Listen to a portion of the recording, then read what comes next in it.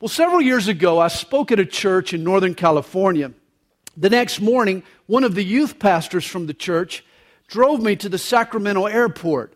We had plenty of time before the flight, and he asked me if I'd like a cup of coffee.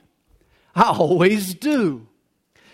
So we exited the freeway and we pulled into the McDonald's. Well, when the young man ordered his coffee, the clerk charged him $1.29. I placed the same order.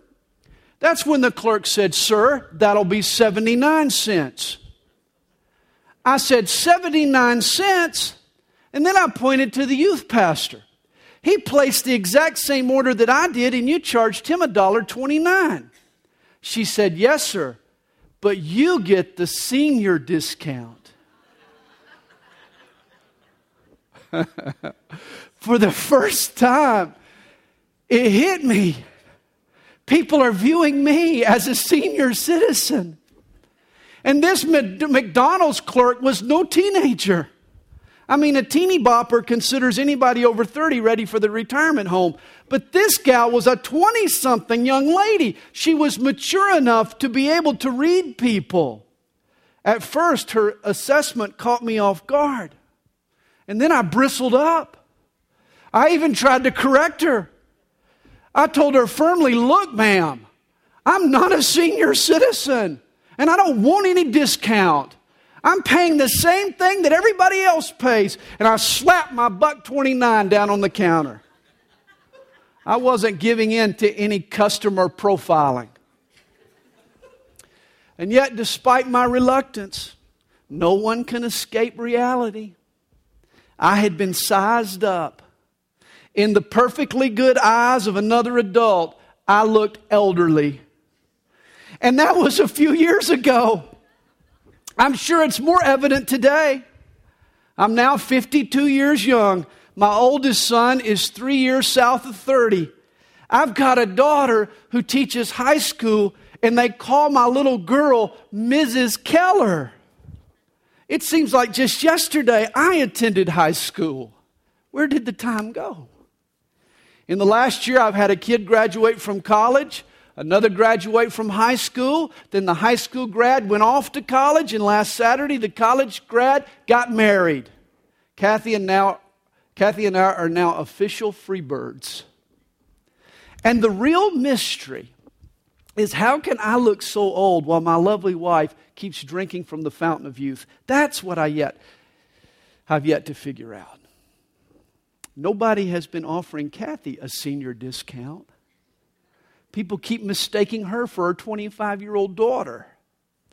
And here's what really blows my mind.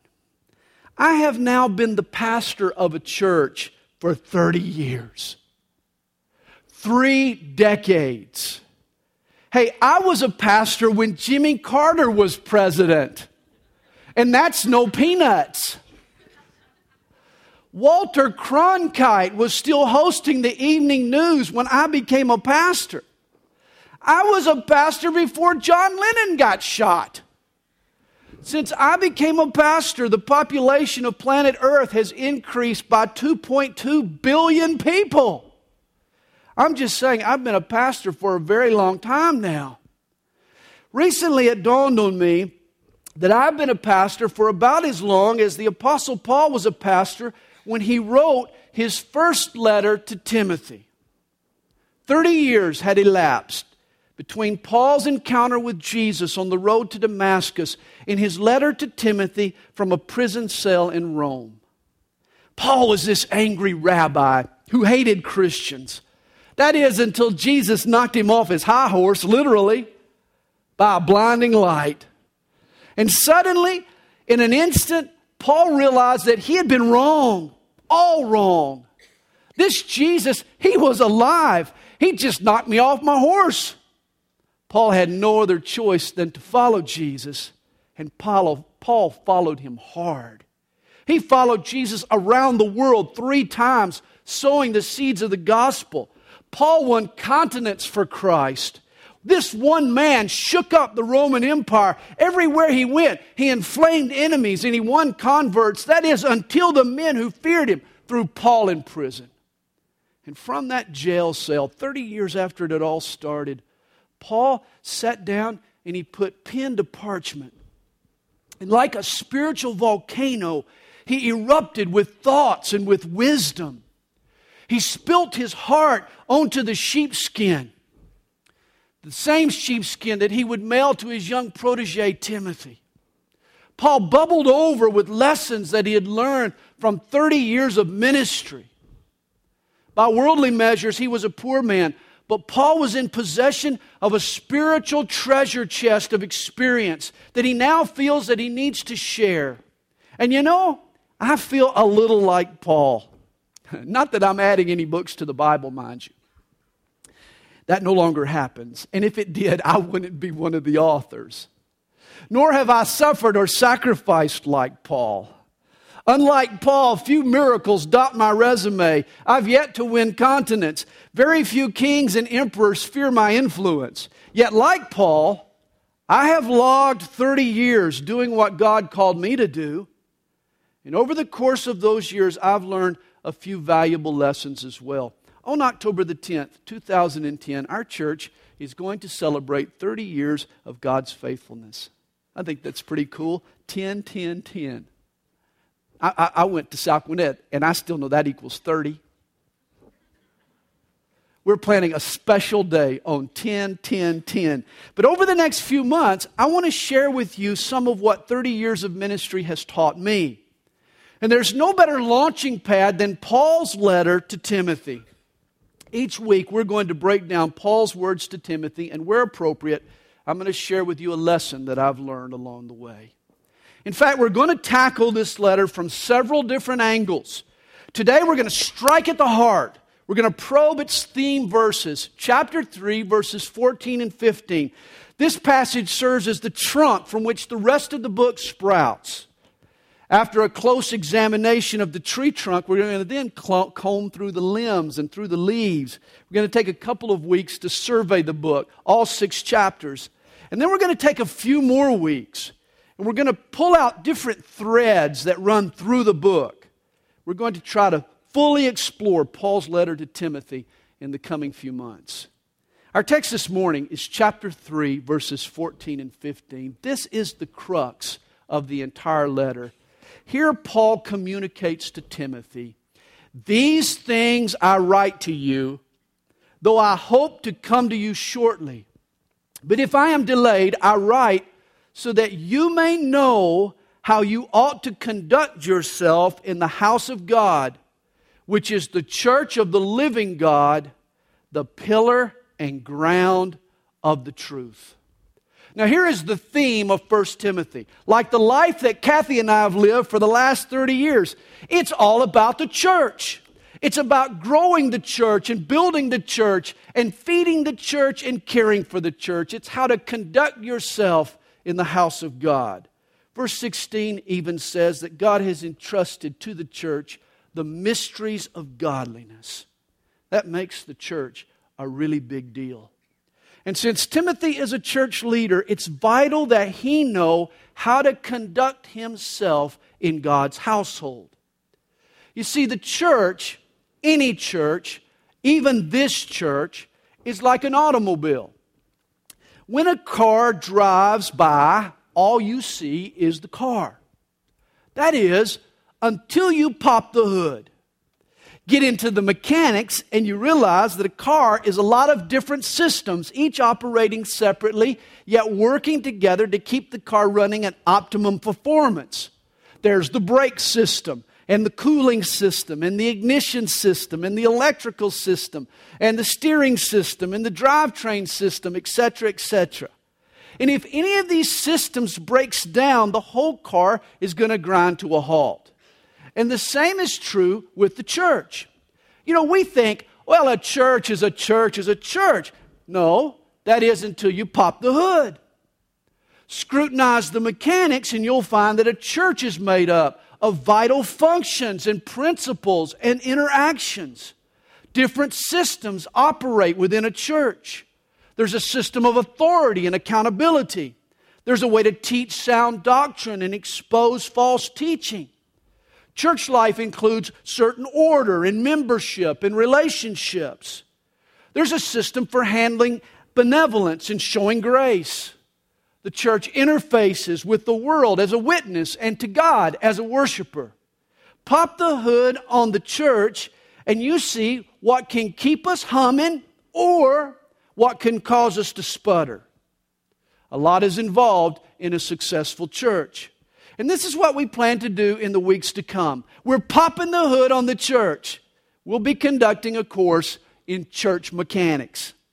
And I want you to understand from the outset the strategic importance of this series. Not only for our church, but for other churches as well. You see, you never really know where the CDs and the podcasts are going to end up. I hope you'll be praying for me in these messages. I'm trusting that God will use them to retether His people to His church. For I think we have finally reached the point where we can sound the alarm without a sounding alarmist. For there is indeed a crisis in today's Christianity. Put simply, too many believers have quit on the church. Misinformation or negative experiences or techno substitutes or a myriad of distractions or just plain neglect has warped our perspective. The Christian church is now irrelevant to many Christians. This past week, Sandra Parrish and WSB Radio ran a feature on the millennial generation's abandonment of Christianity and what the church is trying to do to reach them. The report quoted some recent research among American adults ages 18 to 29. 65% now rarely or ever attend a local church. Teenagers who went to church in high school now drop out of the church at a rate of 70%. And this isn't just a trend among young adults. I read elsewhere that 52% of Americans, that's 157 million people, claim to belong to a Protestant church. Yet on any given Sunday, only 28% of those Protestants attend. Between 1990 and 2004, the United States population expanded by 18%. In the same time frame, church attendance declined by 3%. Tom Rainer writes, "The population of the United States is exploding, but the church is losing ground. We are in a steep state of decline. The American church is dying." Today, in post-Christian Europe, except for funerals, only 5% of the population ever darkens the door of a church. Is America far behind? Now, I have no statistics to prove it, but over my 30 years as a pastor, I've seen these same disturbing trends. I grew up in church, and as a kid, I can remember that if you attended church 3 times a week, Sunday morning and then Sunday evening and then Wednesday night, you were considered a faithful church member. Now, granted, that might have been too much. You can't OD on church attendance. I mean, if you're always at church, you can neglect your family and you can even neglect your witness to the world. But you know, when I started pastoring, the shift was already evident. In 1980, if you were faithful to attend church once a week, you were considered a faithful church attender. In the 1990s, if you made it twice a month, you supported the church. By 2000, you were a faithful member if you made it in once a month. And today, if you make it for Christmas and Easter and toss in a 20 every now and then, you think you've done your duty. I drove past a church marquee this past week announcing that today, September the 12th, is National Back to Church Sunday. When I got home, I Googled it. I was interested. And it's true. There's a website that's now generated 1.5 million invitations encouraging Americans to come back to church. I hope it helps. But here's how my mind works. What's happened in the culture and among Christians that has caused the need for such a campaign? Why has the church fallen on hard times? Is the church itself to blame? Have we stayed faithful to God? Are we a healthy church? And here's the big question in my mind. Do Christians truly grasp the strategic role of the church? Today, Americans are up in arms because an Islamic mosque is to be built half a block from New York City's ground zero. But you know, if Christians were really concerned about the spread of Islam, rather than spend their money and effort trying to block the mosque, they would use those same resources to support their church. Islam is filling a spiritual void in the inner city. Immigrants cling to foreign religion because they've yet to be shown a compelling witness for Jesus.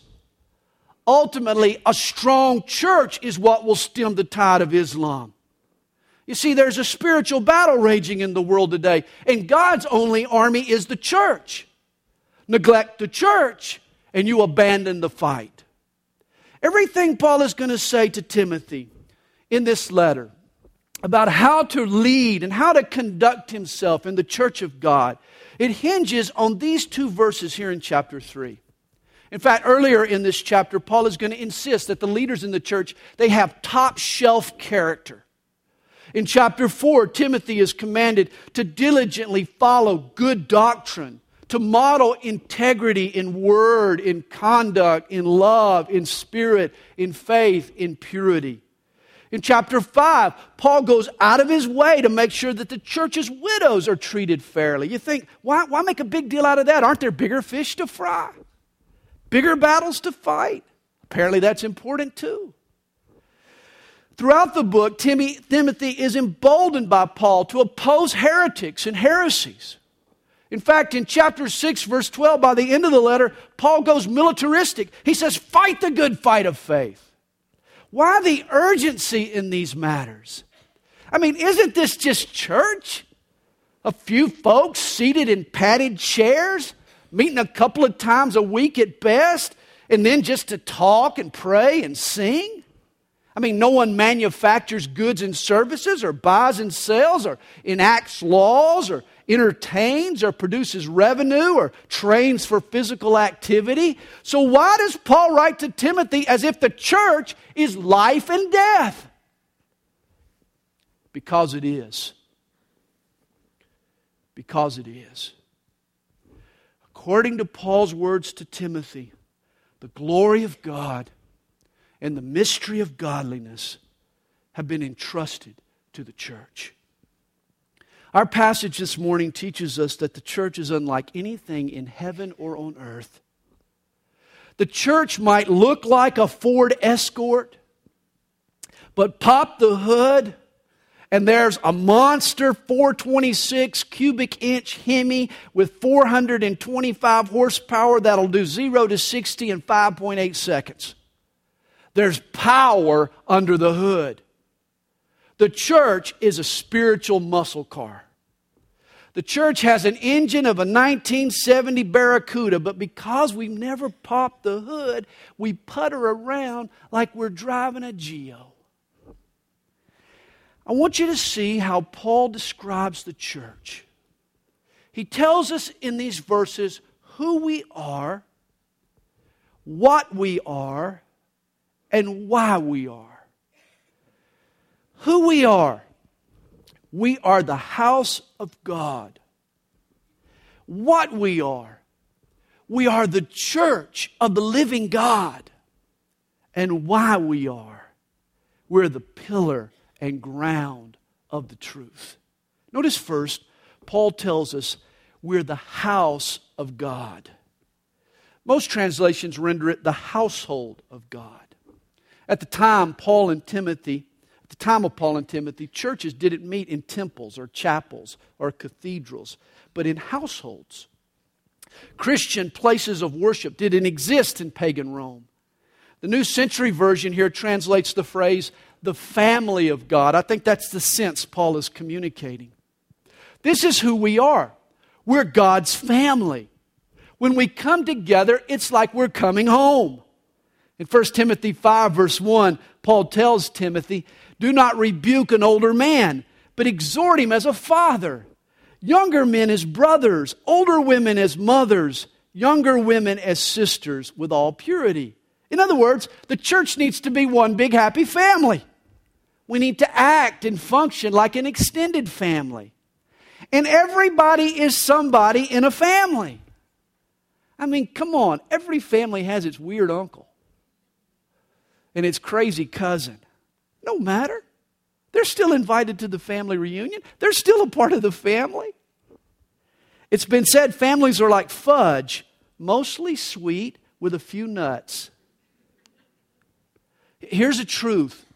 You don't have to be perfect to be in a family.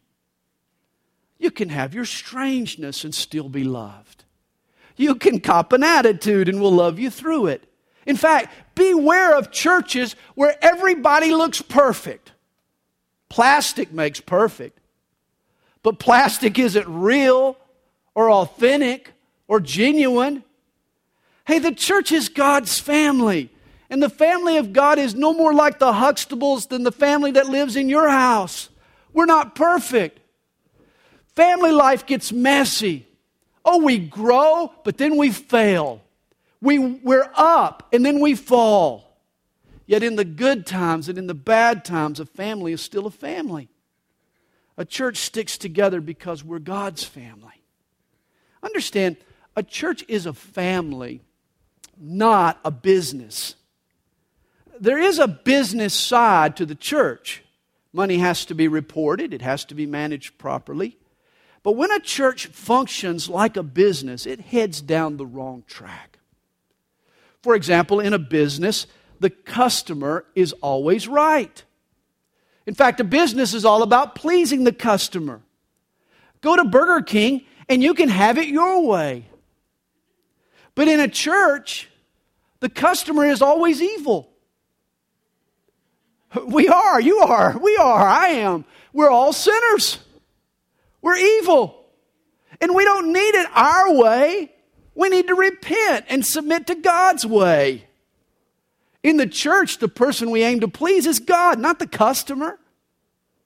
Walk into a business and people will be there to wait on you.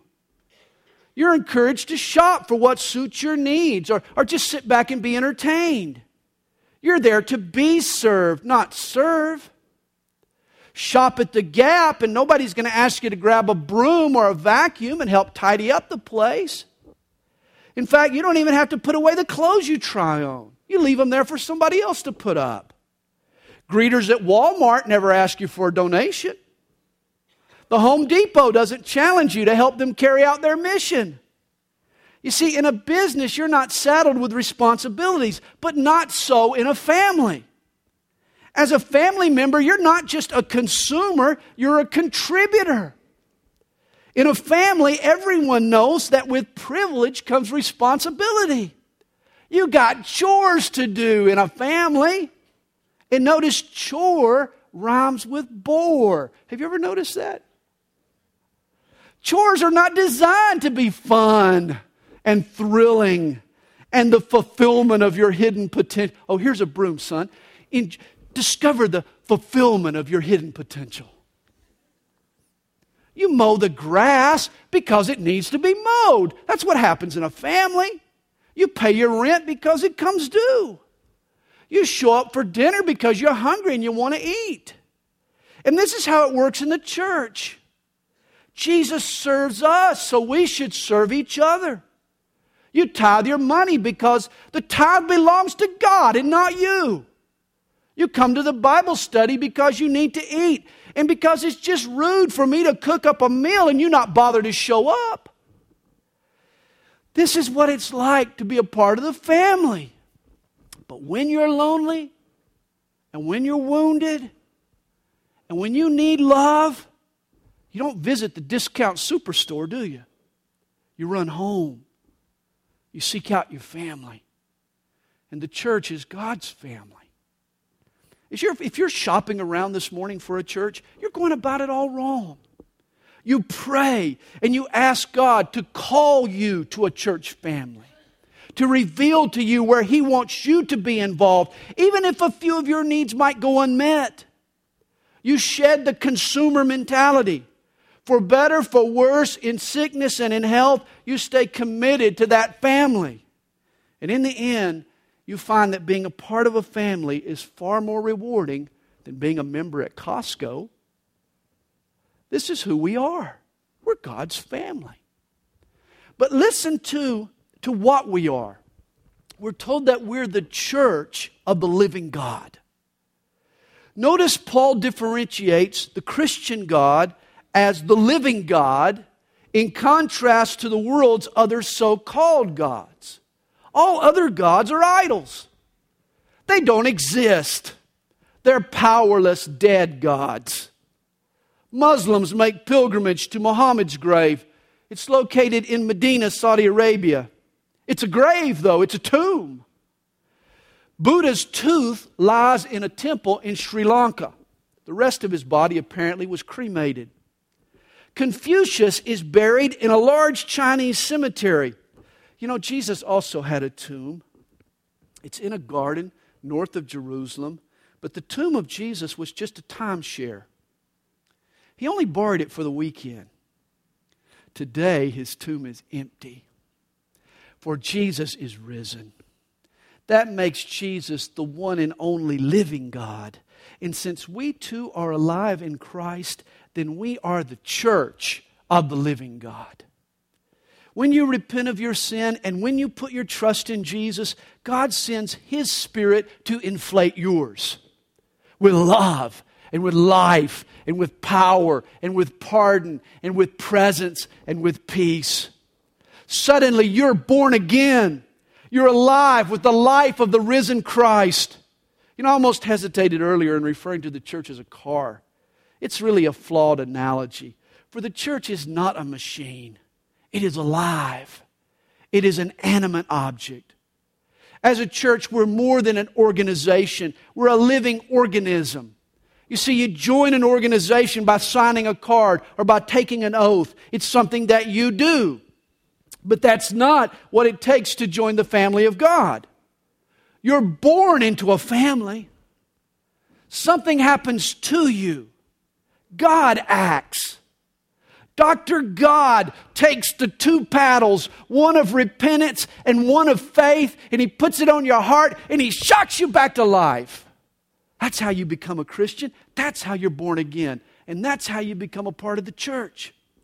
And if you were raised, or if you've attended Southern churches for a while, you need to pay attention to this. Because you can walk an aisle 1,000 times and respond to an altar call 1,000 times. You can be a charter member of the First Church and pay your dues and sport a certificate and still fry on the grill in hell. You can be religious, belong to a religious group, and still be dead in your sin. The true church is alive. It inhales and exhales the breath of God. The true church has a pulse. Put a stethoscope to our chest and you will hear the heartbeat of God. The Greek term translated church is ekklesia. It refers to a called out group. You see, the church is an assembly of people who were called out of the world, called to new life in Christ, and called to live that life together. This is why the church is not just a building or a club or a theater or an event on Sundays. It consists of people who've been awakened, who have been quickened, as the old King James puts it, by God's Spirit. A Christian is alive to God and alive to other believers around him. A.W. Tozer once observed, 100 religious persons knit together into a unity by careful organization do not constitute a church any more than 11 dead men make a football team. The first requisite is life. The church is a beautiful community of believers made alive by God's Spirit, infused with new life and new loves and new powers and new passions. Well, Paul tells us who we are. We're God's family. And then he tells us what we are. We are alive in Christ, the church of the living God. And then finally he tells us why we are. We are the pillar and the ground of the truth. Understand, the church is not a blog where you type in your opinion and then wait for other people to post their reactions.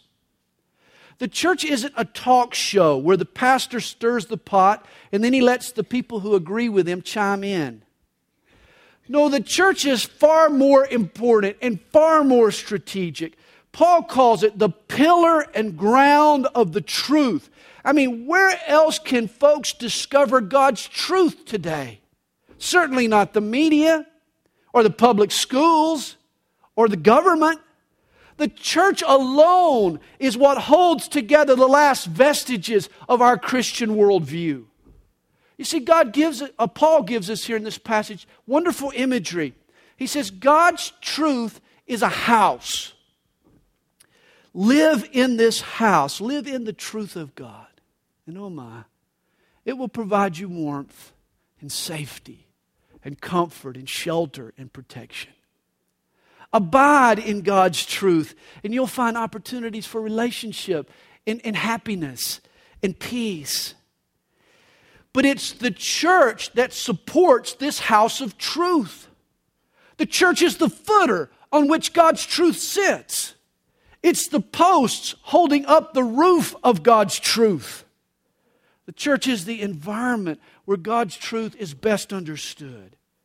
You see, you can't accurately interpret God's truth outside of the church. Biblical doctrines are best understood in the context of practical relationships with other believers.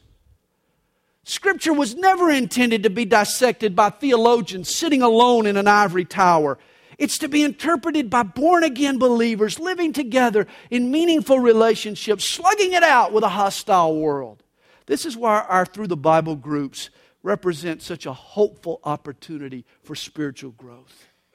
You can hear the Word. You can get the ideas and thoughts of other believers, the Spirit working through them. And then you can apply it all to your life together with your friends and family. Once there was a lady, a lonely elderly lady, who bought a parrot to keep her company. She figured that if she had a pet parrot, she'd always have someone to talk to. But after bringing the bird home from the pet store, she couldn't get the bird to speak. She went back to the pet store and she complained to the manager. He told her, he said, well, does the parrot have a mirror in his cage? Parrots love mirrors. So she bought a mirror, took it home, put it in the cage, but the bird still wouldn't talk. The next day, she complained again to the pet store owner. This time he asked, does your parrot have a ladder? Parrots love those little ladders, you know. And a happy parrot is a talkative parrot. So she tried a ladder. Still not a peep from the parrot. Well, on her third visit to the pet store, the owner suggested, have you tried a swing? Parrots love swinging. Just get that little bird swinging and he'll talk up a storm. So she bought a swing. Well, 2 days later, the woman returned to the pet store and the owner asked her about her parrot. He was shocked to hear that the bird had died. It was dead. He asked the woman, did your parrot ever say a word? She replied, yes. Just before he died, in a very soft, faint, weak little whisper, my parrot asked me, don't they sell any food at that pet store? Well, you see, here's a parody of the popular trends in today's church. Leaders think that they can bring people back to the church with mirrors and with ladders and with swings.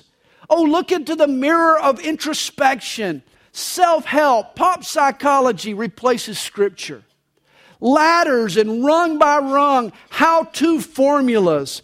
This has replaced faith.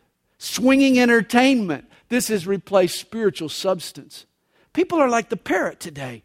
They're exploring their inner self, or they're climbing the rungs of some man-made system, or they're swinging on an emotional roller coaster. All the while, they're dying for lack of food. God's Word, the Bible.